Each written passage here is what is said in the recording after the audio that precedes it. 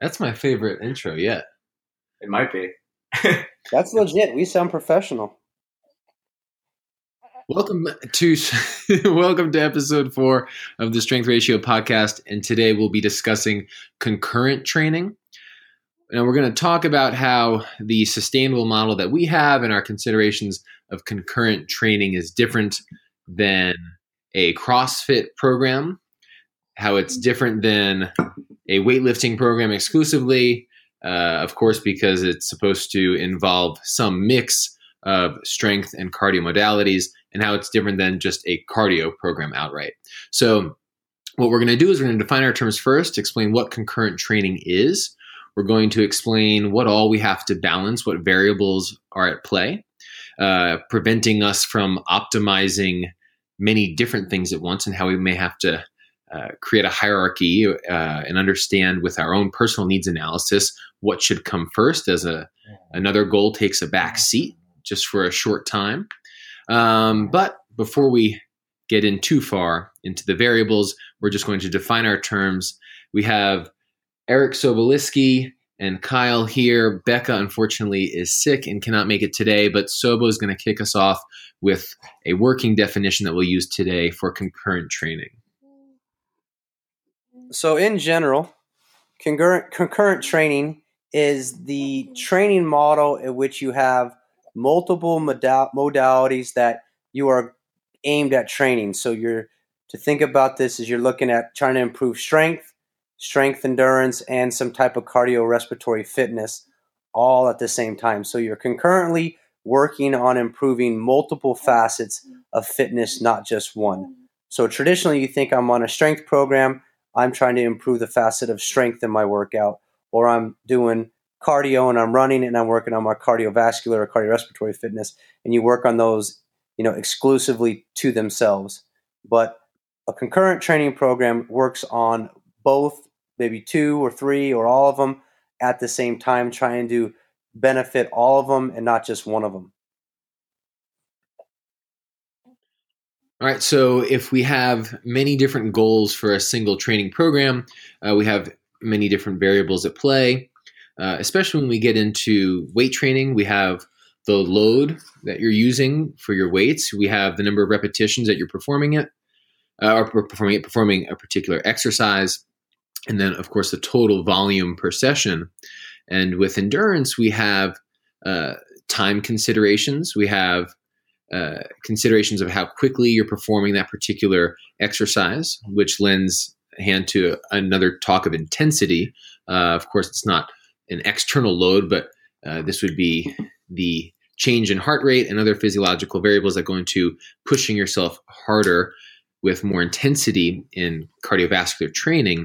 So we're going to have to discuss how we manage these, when best to push one, when best to push the other. And we also have to talk about the time available. Time is a finite resource. We're not all professional athletes. In fact, there probably isn't a single professional athlete listening to this podcast or who really follows us at all, truly. But the first thing that I'd like to kick off with is, if we have a new client who wants to, say, get better, generally speaking, at their cardiovascular fitness as well as general strength. They might not specify absolute strength. They might not even say strength endurance or hypertrophy, whatever. Is this something that's very hard to do? Is it easier than we think? What's the first step with that client? So to kind of preface this all, as human beings, and I know if I've said this before, but Zach and Kyle like the whole metaphor, is that human beings in general, we're generalists. So we're not the fastest animal in the kingdom. So if we had to rely on our speed, we'd probably get eaten by a bear or a lion. We're not the strongest because there's gorillas and water buffaloes and elephants out there that are way stronger than us. So we're kind of a nice mix of being strong and strong enough, and being fast and fast enough, and then being able to do both simultaneously. So in overall human beings, and when a normal person or a non-athlete or a non-elite athlete, we're all kind of athletes in our own realm, that wants to start a program, you got to think most of it is making them better at being generally stronger, generally more cardiovascularly fit. So to single-handedly put somebody on a strength program who wants to get in better shape, you're only focusing on one aspect, of the whole, all the variables, and you're really discounting quite a few other ones. So the first thing is you got to understand that if you're training people in general, they want to be good in all those domains, unless they specify that they just want to get a stronger bench press.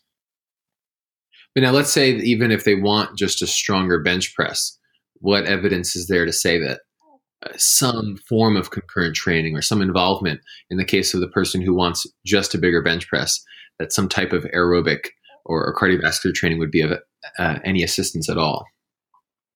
So we were going to talk about this, but we can dive into it now. Is the interference effect? So people worry if they want to get stronger, if they do cardio, they're going to lose their strength, right? If I want to run, am I going to not get stronger? Well, we're all going to get stronger. You just might not get stronger at that same rate of somebody who's just doing a pure strength program. But that's where it comes into how you train. So bench press and running, there's really not a lot of interference. You're not running with your arms, so your arms aren't going to hit that fatigue and kind of do some adaptations with running. But with legs or kind of total body, there's going to be a little interference, but all it does is just kind of interfere or diminish the rate at which you grow, not necessarily it inhibits growth, period.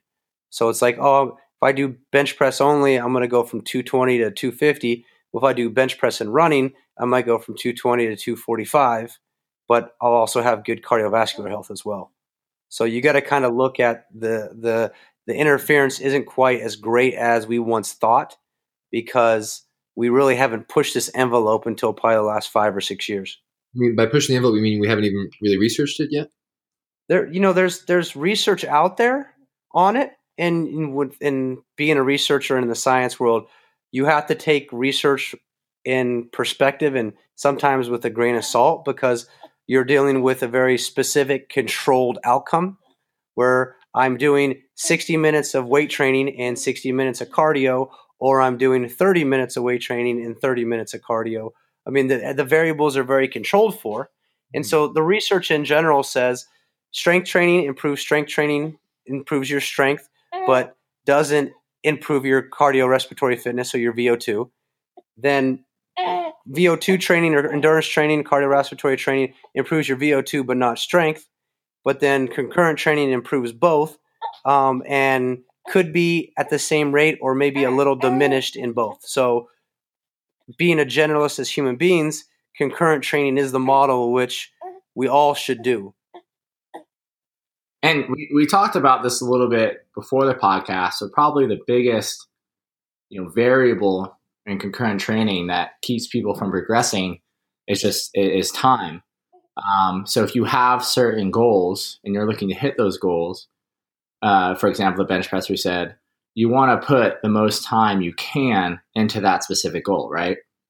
But when you're trying to hit, 2 separate goals at the same time, so let's say the bench press and so what you said before, a 5K, that's where, like, if you have to fit both of those into the time allotment, that's where you're not going to see, the optimal rate of gains. It's not that you won't still get good at both of them. It's just like you can't, by not focusing on one, you're not going to get as great as that single goal as you could if you focused on one. And so that, most of the stuff if you had the whole day to train, concurrent training would, you could do everything really to an extent. And, there's certain variables that won't align together well in terms of how your body adapts. But if you had the whole day, you had unlimited time, you could do a lot of different things at the same time, right? Exactly. That's kind of the world we're in, is do you have enough time to train? And if you do, how do you train accordingly? If you want to get stronger, let's say you have all the time in the world, when you're up and early in the morning, you're fresh, you hit a heavy squat, and then you wait 8 hours until you can train again, and you have the ability to go out and run, 3 miles. So you got your strength training in when you were fresh, so you can use all that neurological adaptations, and then later in the day you can do a hard workout on the track or on the road and get the benefits of that. So if you look at some of them of the CrossFit models, where they have a lot of the CrossFits are now kind of professional athletes, they have the ability to do multiple training sessions in one day, but they have that luxury. The rest of us have an hour and a half, 45 minutes at the gym. Even, professional athletes and college athletes, they have, an hour in the gym 4 days a week. So they can't, just do bench press and squats one day. They got to do multiple exercises, just like you or I have to. When you acknowledge this, doing too much versus too little, because oftentimes with the interference effect, we're talking about athletes who eventually take on too much, and there's diminished returns, and perhaps more areas than one.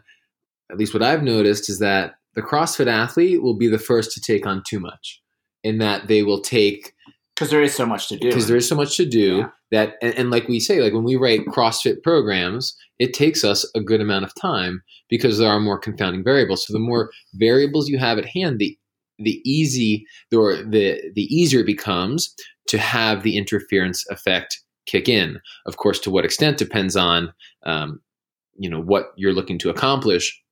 But I think the CrossFitter, when left to their own devices, will perhaps choose a separate squat program layered on top of a separate weightlifting program layered on top of, Ben Bergeron's comp train program. So of course that's going to be too much. And even if you had the time, that's not how you would try to manage fatigue with a concurrent training plan, because those are three separate programs that are meant to be done on their own, all combined for one.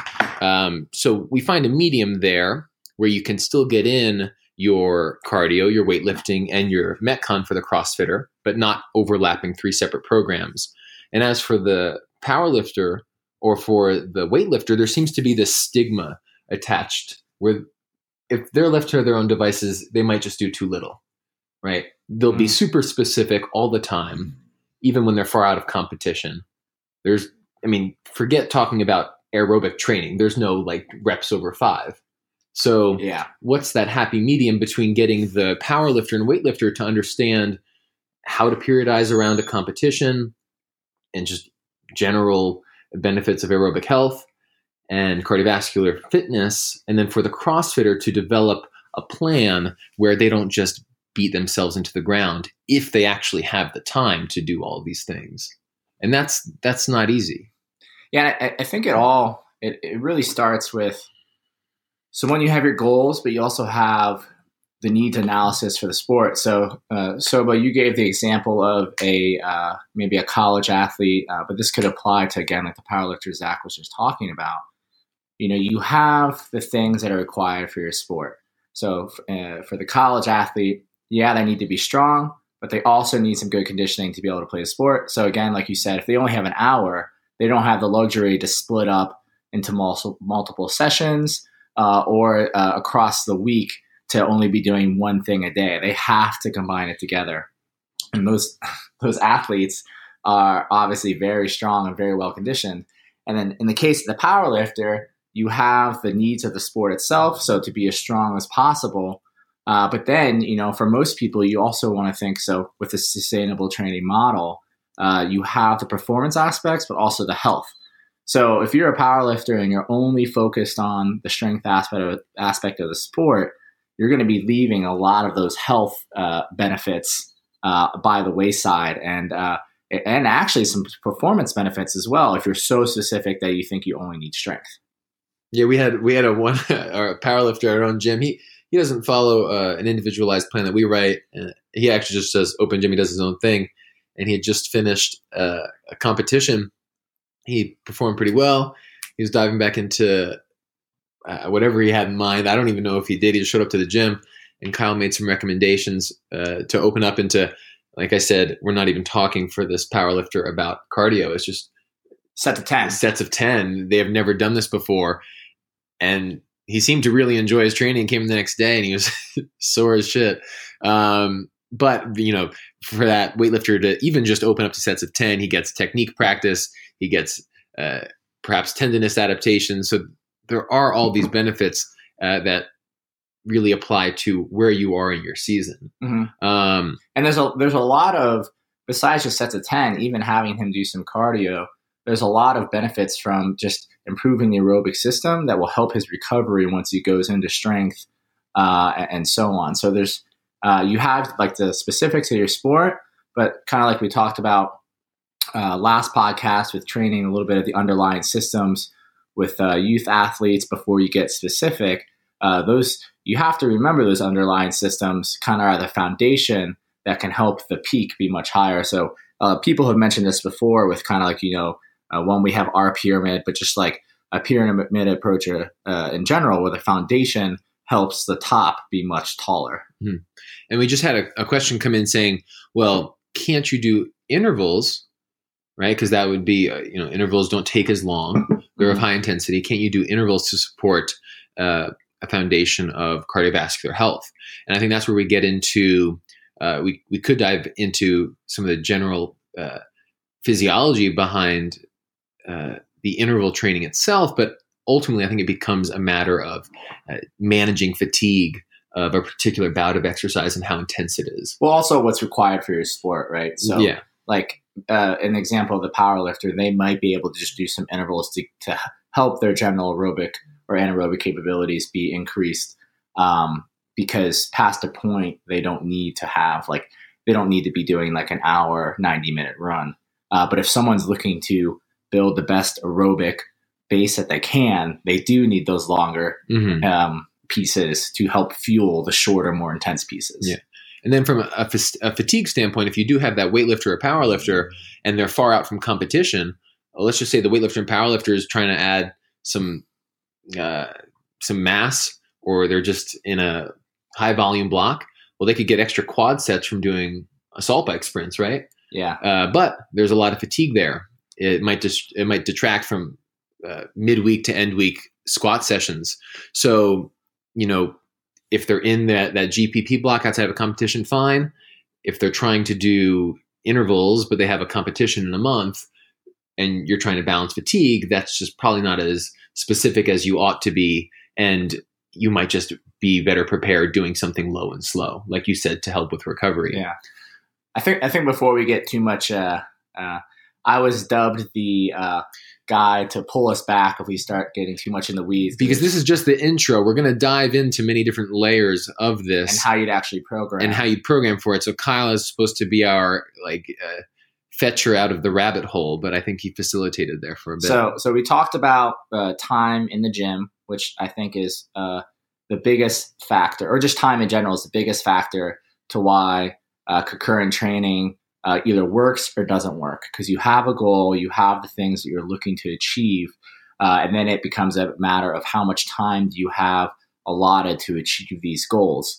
If you have a very specific goal, then you want to spend the majority of your time on that goal. But if you're trying to do many things at once, that's where it becomes a hard to program in or allot enough time for each single area. And then from there, we talked a little bit about loading and volume, which is just fatigue management becomes kind of like the second thing you want to focus on. Do you have anything you want to add, Sobo?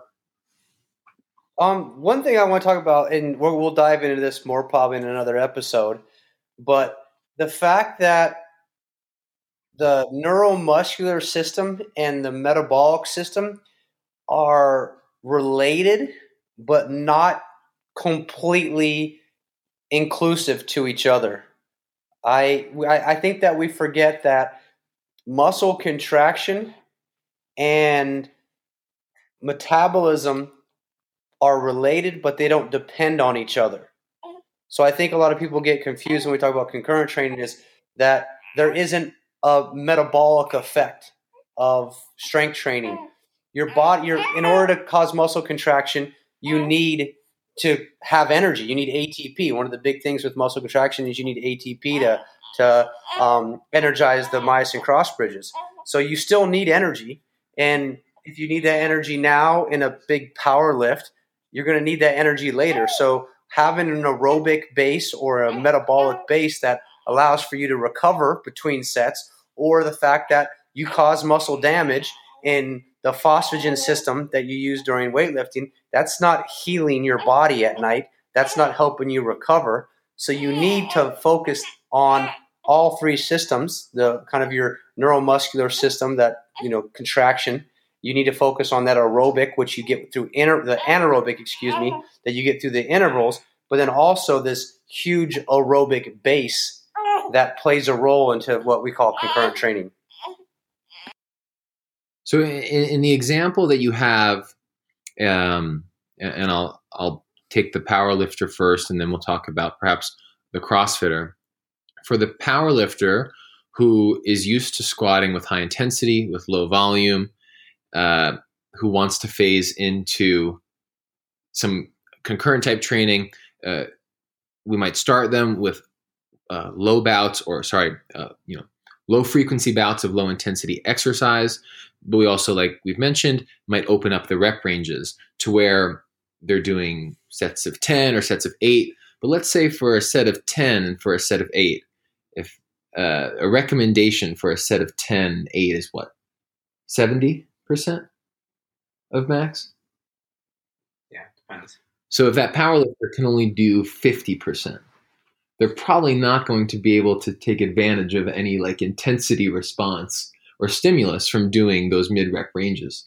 That might just be a red flag that if a power lifter can do only 50% for a set of 10, there's really just a lot left on the table to gain in terms of getting more volume in, potentially adding more muscle mass and improving technique.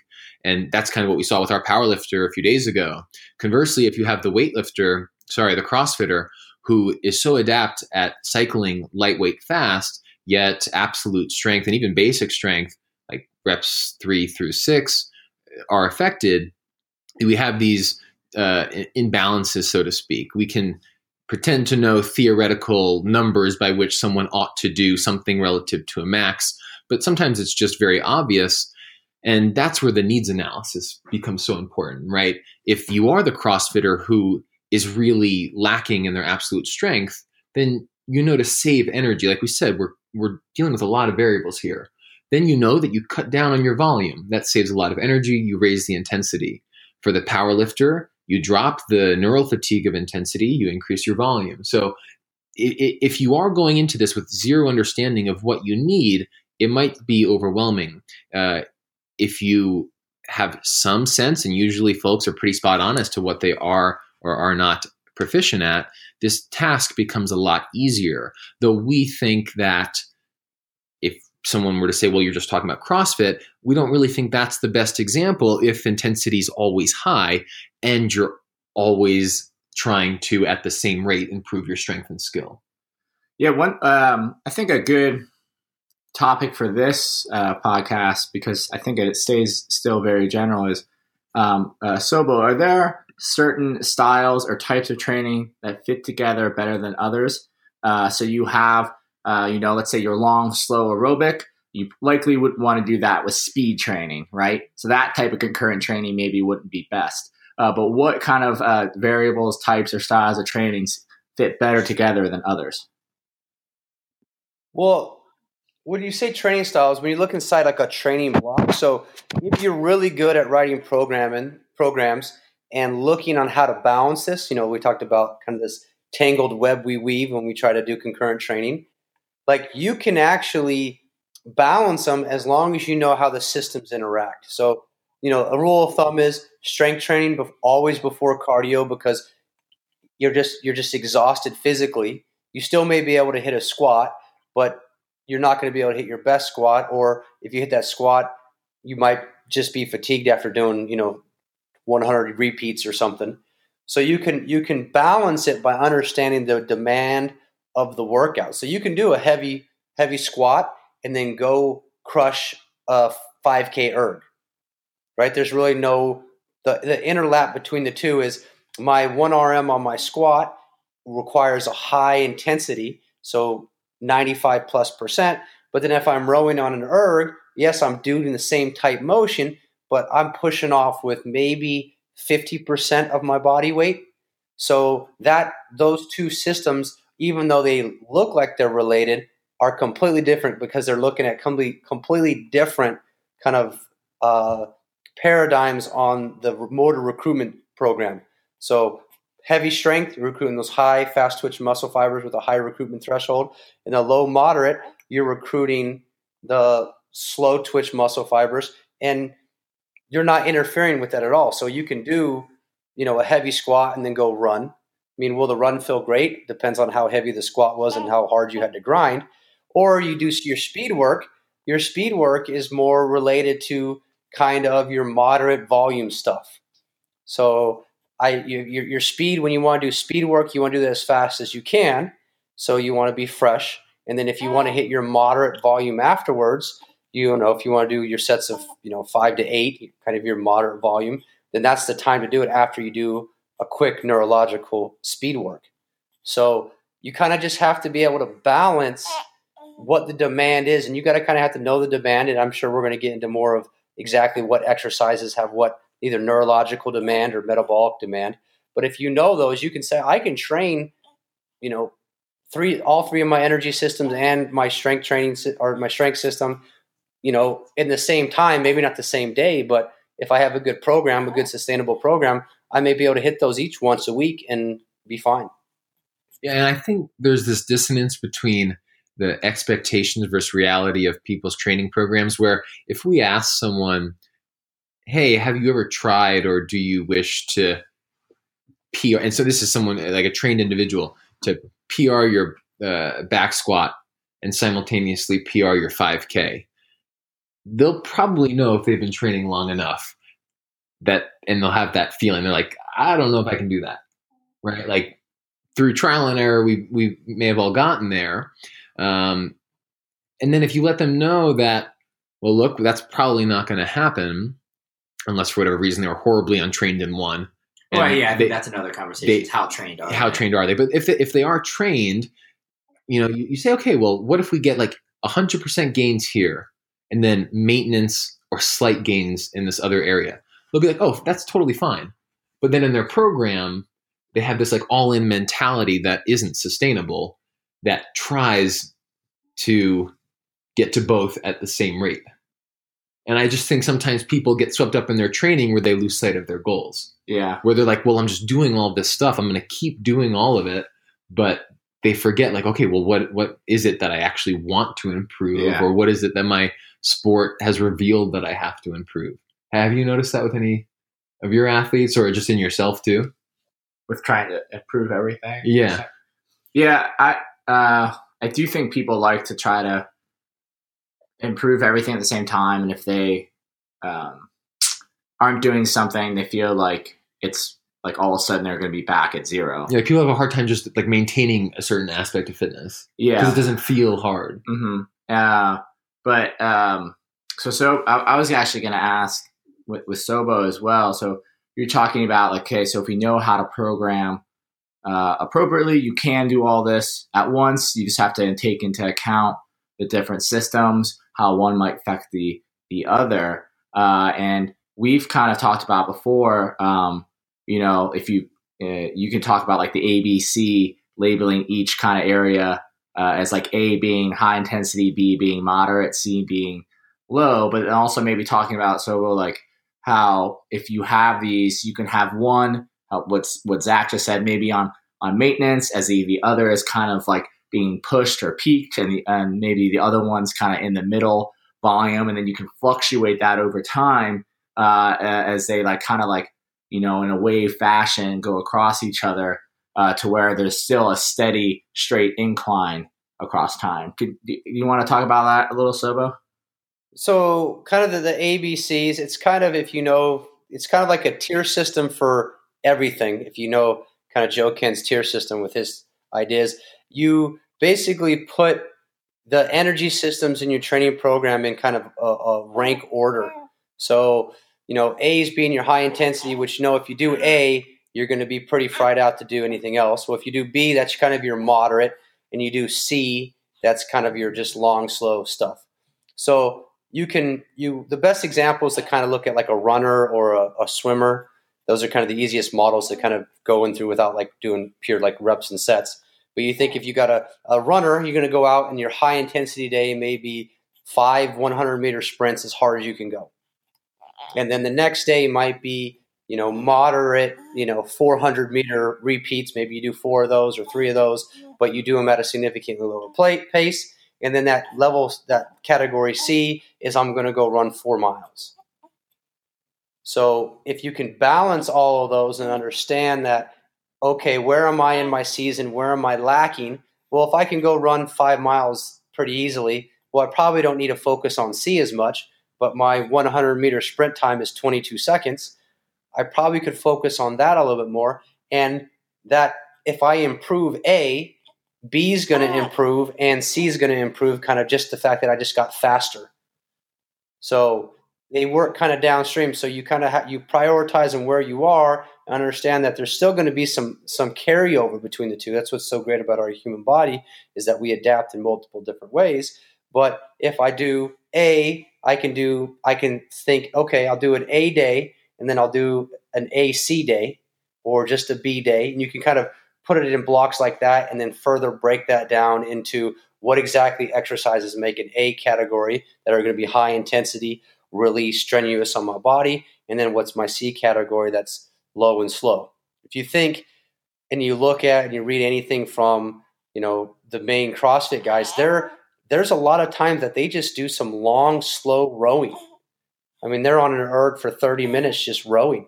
I mean, I know you think Kalipa is probably one of the best going back a few years.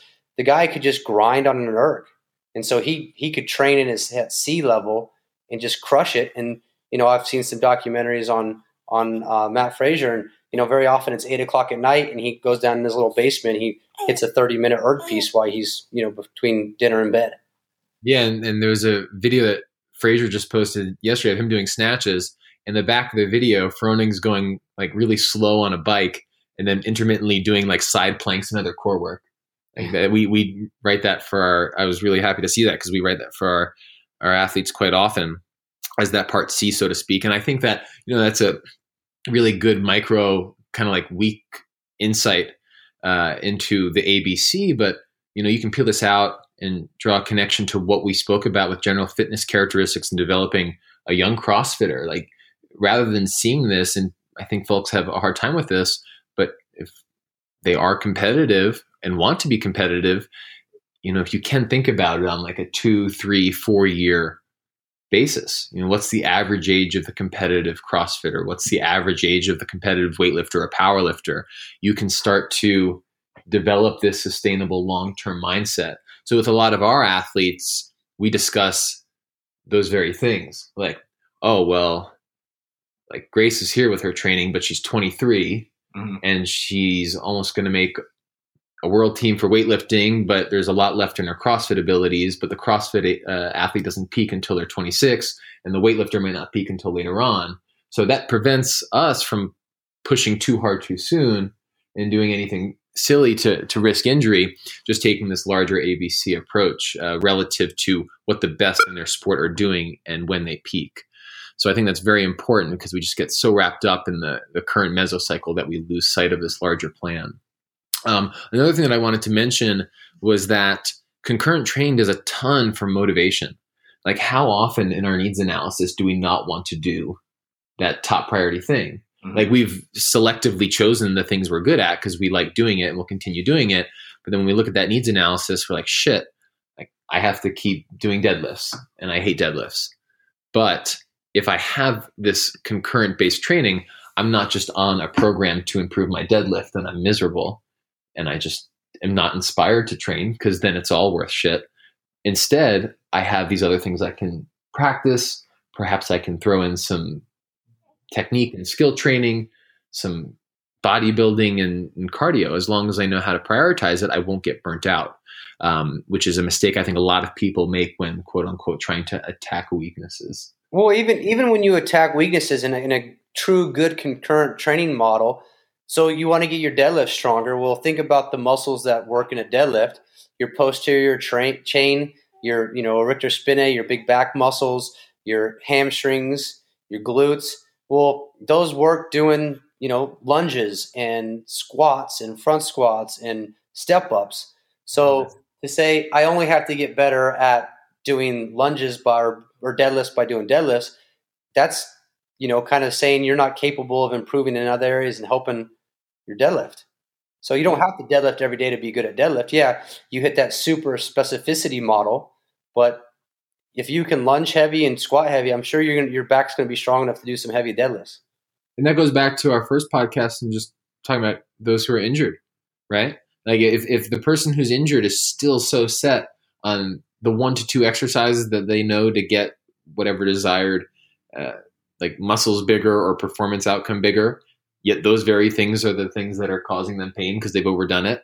They totally miss out on all the many other exercises that, while they may not be the best to improve said performance or hypertrophy said muscle group, they're still on the table. Like, I'm amazed at how boring I see some of these weightlifting and powerlifting plans. It's just specific all the time. Like, it never changes. Like, why would weightlifter lunge? Why wouldn't they pull from a different angle? It's not like we have to all of us, because the weightlifters, there's still this mindset, well, like, we're not going to do CrossFit. And there's this like old school mentality about it where like just getting outside of the comfort zone can help attack so many of these issues of motivation, reducing risk of injury, just not being like really shitty at one particular thing that could have an adverse effect on your own sport, whether you're a runner and your strength is so weak that you have tendons that can't last you your race, or you're a power lifter or weightlifter who just can't repeat an effort that they ought to hit on the platform. Well, that's a great kind of idea that this is kind of a physical therapy model. And, I know a lot of great physical therapists who have strength and conditioning backgrounds and they know their thing. And one thing with talking to them all the time, especially with people who get injured a lot and are deadlifted and they just want to keep deadlifting, is don't train the exercise or the lift, but train the joint movement. Can you give an example? If we're looking at knee extension or hip extension or back extension, that's all in a deadlift. Well, how can I train that in other areas without doing the deadlift? So if I get a stronger lower back, of course it's going to help me do a deadlift, and it might help me stay healthy because I'm not doing 1,000 reps of deadlift a week. So train the joint motion, not the exercise. Yeah, that kind of, I think we mentioned this in the first podcast, but it's like, you have movements that are required for your sport and you'll have to do them at the competition. But like in training, there's nothing that like you absolutely have to do. And actually taking time off from some of those movements, like you just said, doing things that are similar movements to the main lift or exercise can actually be really good. So like if you're squatting, but right after competition, you took some time to not squat and only do like leg press or hack squat or lunges, like that can actually be really good because it's changing the joint movement. It's giving you a little time to rest from that movement. Like could be way more beneficial in the long run. Like you don't always have to squat, deadlift, bench, clean and jerk, snatch, or whatever is required for your sport. Yeah. And then sometimes it just comes down to maybe start experimenting, like not take risks, but just take a break, change it up. I remember Brett Contreras not too long ago. So, but do you follow? No, you're not on social media. In case anyone really wants, I got Twitter. Sobo's on Twitter. But if there's enough demand, maybe perhaps we'll take a poll on Instagram, trying to assign a petition to get Sobo on Instagram or even on just Facebook. We'll try to enact that. But on Instagram, Sobo, which is a social media platform, Brett Contreras did this experiment. It was just machines.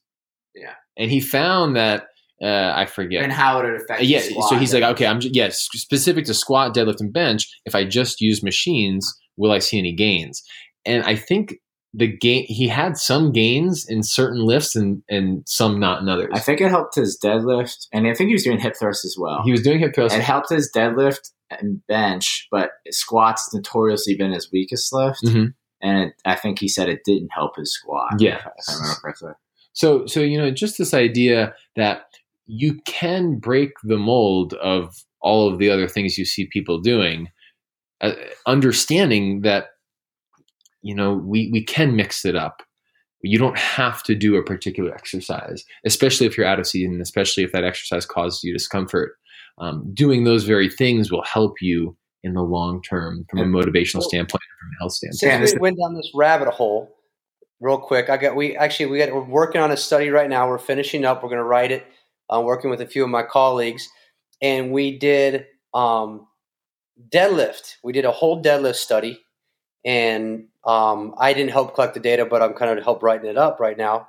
But the point of the study was, in order to teach progression through the deadlift, do we put people on a deadlift bar right away? So it was a 12-week study, and we had a couple different groups. And just to give you an idea, is we tested them like beginning, halfway point, and end point. And we did the first time they were all kind of, moderately trained weightlifters, not, super trained. So deadlifting might not be the everyday lift for them. And so what they did is we had a group just do deadlift training, just pure with the bar. We had one group do 4 weeks of deadlift training on a hammer deadlift machine. I don't know if you've ever seen one of those. It's got like 2 handles and you kind of load the plates on the side.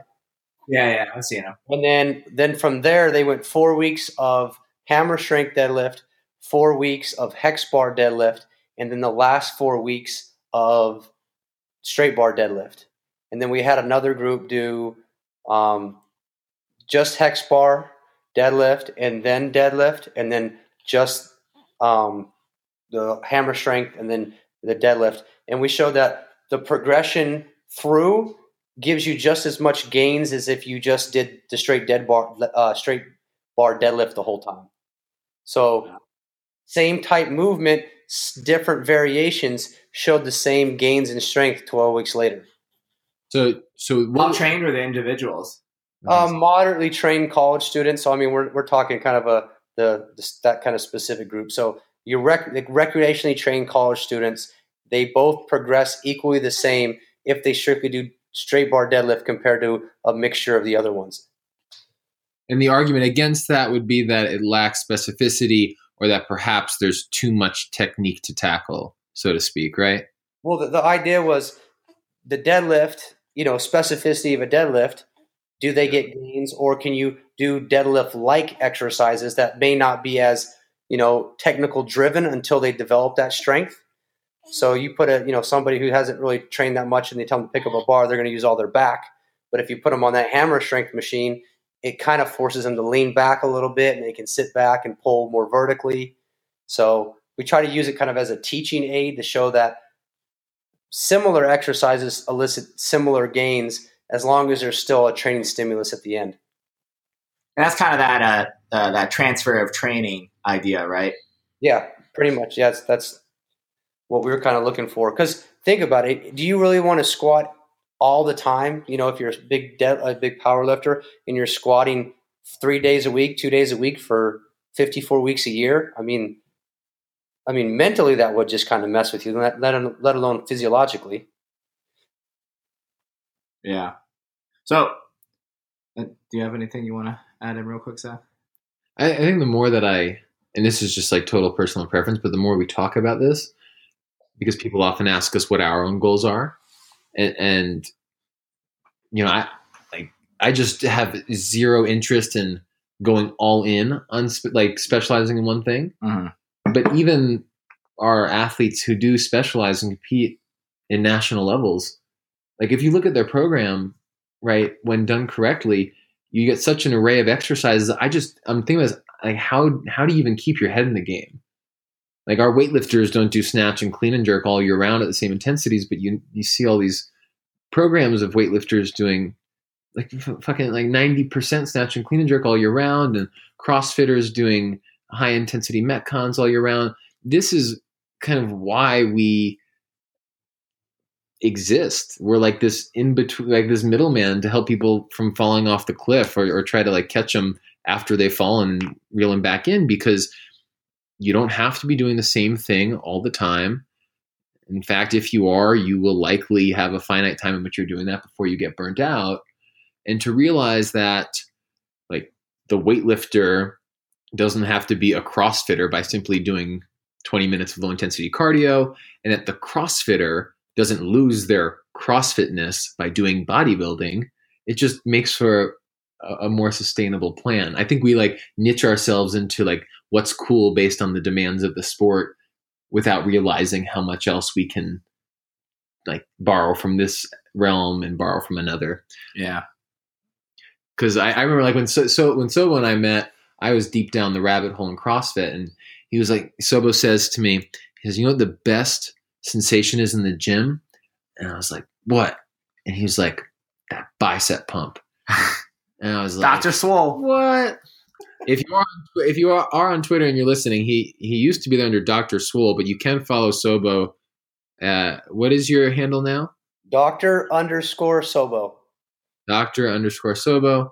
Neither of us are on Twitter, but you can keep up with us on Instagram at Strength Ratio, and on Facebook.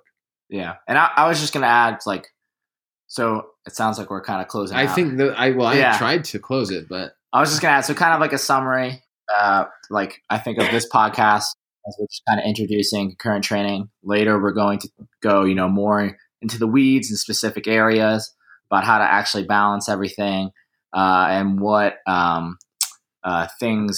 what ideas to think of when writing a program. But just the summary of this one is like kind of the biggest things is you have to think about the time that you have, appropriately managing loading / intensity and volume, and then also how the different physiological variables come into play when writing your program, which ones fit together, which ones to put first versus last, which ones can be separated a little bit, so on and so on. So I think those are kind of like the three big things, right?